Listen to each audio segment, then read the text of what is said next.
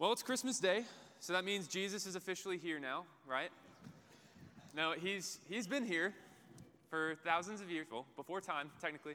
But regardless, this is a day that we choose to celebrate. Jesus coming into this world, God taking flesh, and it's a very special celebration. So this morning, we're going to kind of continue our series on Luke. Well, I am in that I'm taking a text from Luke.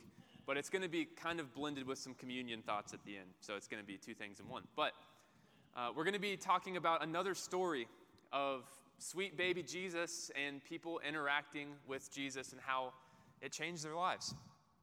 Has there ever been something that you have wanted so bad that it has just dominated your thoughts until you got that thing? In high school, for me, I wanted to be the star basketball player. That's what I wanted more than anything.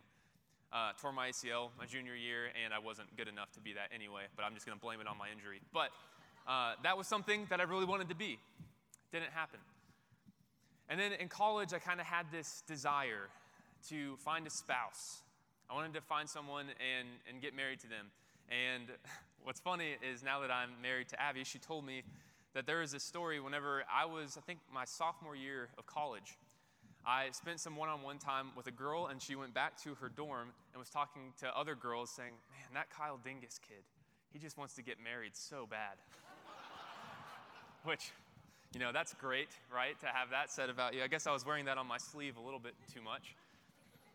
And after graduating, another thing that I desired really badly was to find a really good church home, to find a place that I could spend my life in ministry and pour into somewhere and bring God's kingdom to that place. And by the grace of God, 4th Avenue is that church. And I'm so, so grateful to be here. And though I guess two of those things have been realized for me, the basketball one, not so much, but in the time of waiting, whenever I was desperately expecting something or desiring something, whenever I wasn't getting that, living in the middle of unrealized expectation, it's really hard. It's very frustrating, right? What are the current expectations or wishes that you have right now? Maybe wishes or desires that you have for God to deliver in your life. Maybe it's finding a significant other. Maybe you're wanting God to take away one of your lifelong struggles. Maybe it's wanting God to help a loved one turn back to Jesus. Whatever it is, I'm sure all of us to some degree have something that we're wishing, something that we love for God to do.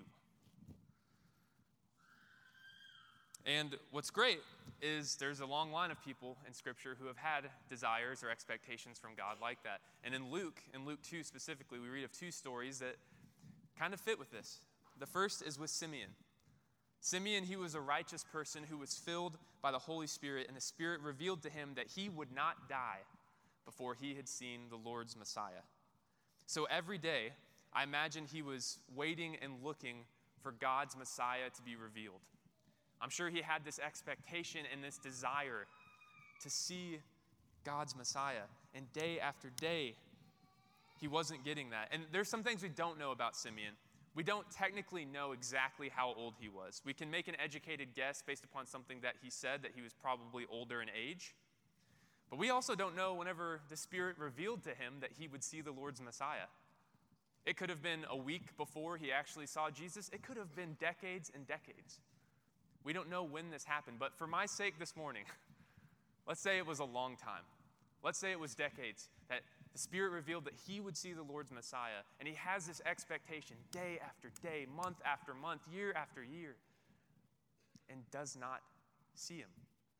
And I imagine at some point he's getting closer to the end of his life, and he's just like, okay, God, clock is ticking. I don't have a lot more time here. When is this going to happen? Could you imagine hearing that and then every day not seeing it happen? I imagine that consistent disappointment might be difficult. But the moment Simeon sees Jesus, everything changes. He takes the Savior of the world in his arms, and he says this in Luke 2. Sovereign Lord, the God who is in control, as you have promised. He doesn't fill in the rest of it. As you have promised, you have now fulfilled it, but that's what he's implying. You may now dismiss your servant in peace. For my eyes have seen your salvation, which you have prepared in the sight of all nations, a light for revelation to the Gentiles and the glory of your people Israel. And that's something that you would see in Luke's gospel. He tries to bring up Gentiles, and in several places, a lot in Acts as well, same author for both of those. He's trying to make a point that salvation is coming to all people, and Simeon is holding salvation incarnate in his arms. He's seeing salvation in the form of this little baby, and he is able to say, Lord, you can take me now. I have seen what you said I would see, and I feel this sense of fulfillment. The second story here in Luke 2 is with Anna. Anna, she was a prophet. She was somebody who had a special manifestation from God delivering words to her. And she most likely was widowed in her 20s and remained a widow for 60 years up until she was 84, is what Scripture says. And she would never leave the temple. This is a really fascinating person. She would never leave the temple in that 60-year period. She would go to the temple every day worshiping God, day and night. And then she would fast and pray constantly. Could you imagine how strong your relationship with God would be if that was a discipline that we all cultivated in our lives? That we really tried to capture, that we could worship God day and night. To make that a priority. You know Anna had to have walked very closely with the Lord and known him well. But even though I'm sure most days she was extremely close to the Lord, I wonder, there had to have been times where she had to have been frustrated, right? Because it says at the end of the section that it talks about Anna, that she went and told the good news about Jesus to those who were excited about the redemption of Jerusalem. That was something that she was really anticipating and excited for. I imagine 60 years of going to the temple, I imagine her prayers oftentimes would include, God, when are you going to redeem us? When are you going to come back? When is your Savior going to come? And then one day, she sees Jesus, holds him in her arms, and is filled with such immense gratitude, and then spreads the news to all who were in that same anticipation with her.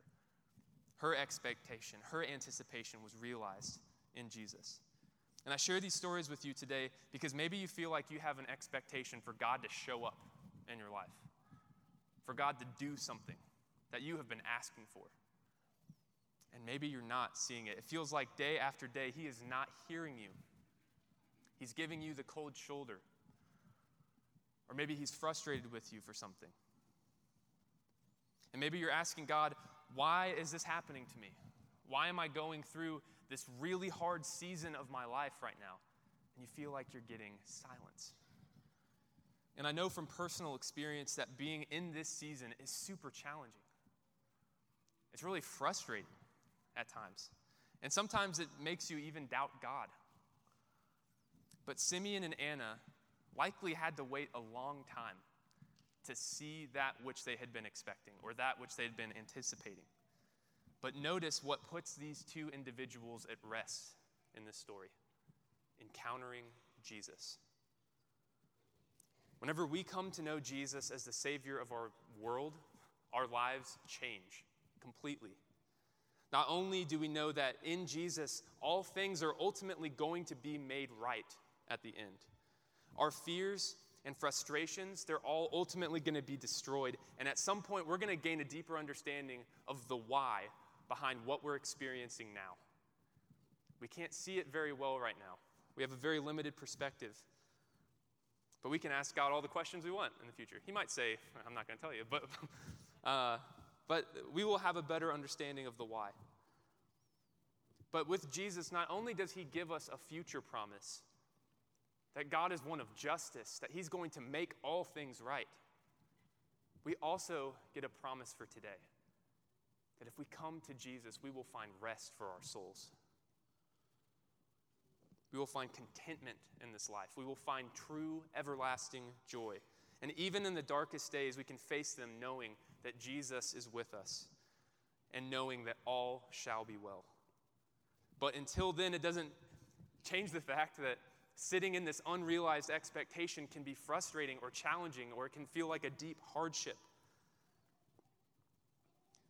But here's the thing. All of us, even those who maybe know Jesus really well, maybe some of us may not know Jesus very well, whatever. Hear this. Come to Jesus to find rest. He will satisfy your soul, unlike anything else could ever do. And he's calling you right now.